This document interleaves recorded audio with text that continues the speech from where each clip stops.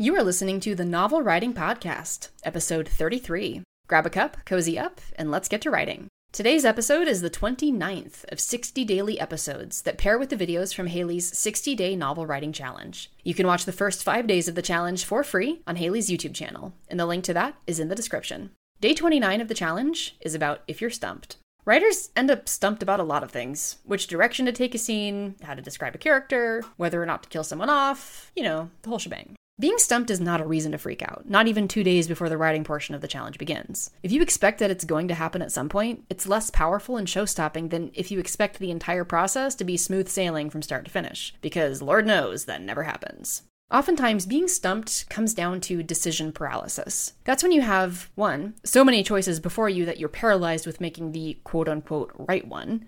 2 really good options that you love and physically cannot get yourself to choose one. Or 3, absolutely zero clue where to go next.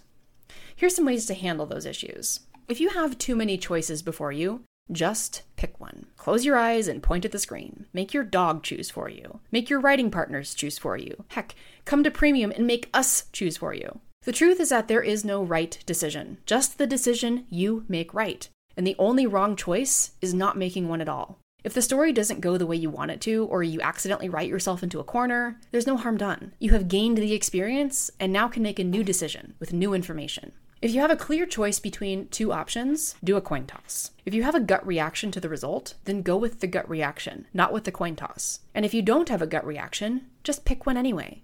You can always go back and use the other way if it doesn't work out how you want it, or if it doesn't work out very well in the long term for the storyline. And if you have absolutely no idea where to go next, pair up with another author for character pen pals or brainstorming. We do this in Professional Premium. Authors have their characters write letters to the characters of other authors, and this can help shake some things loose that are sticking. And it also helps the writers get to know their characters more. You can use these decision paralysis tricks for the rest of your life too. A lot of the time, we stop ourselves from making decisions because we think there's a right one, when there really isn't. The only wrong decision is the one you don't make. That's it for this companion episode to If You're Stumped. Thanks for joining me today, and I will see you tomorrow for day 30. The Novel Writing Podcast is a production of Tally Inc. To find out more about our writing resources, including the 60-day novel writing challenge, check out the links in the description.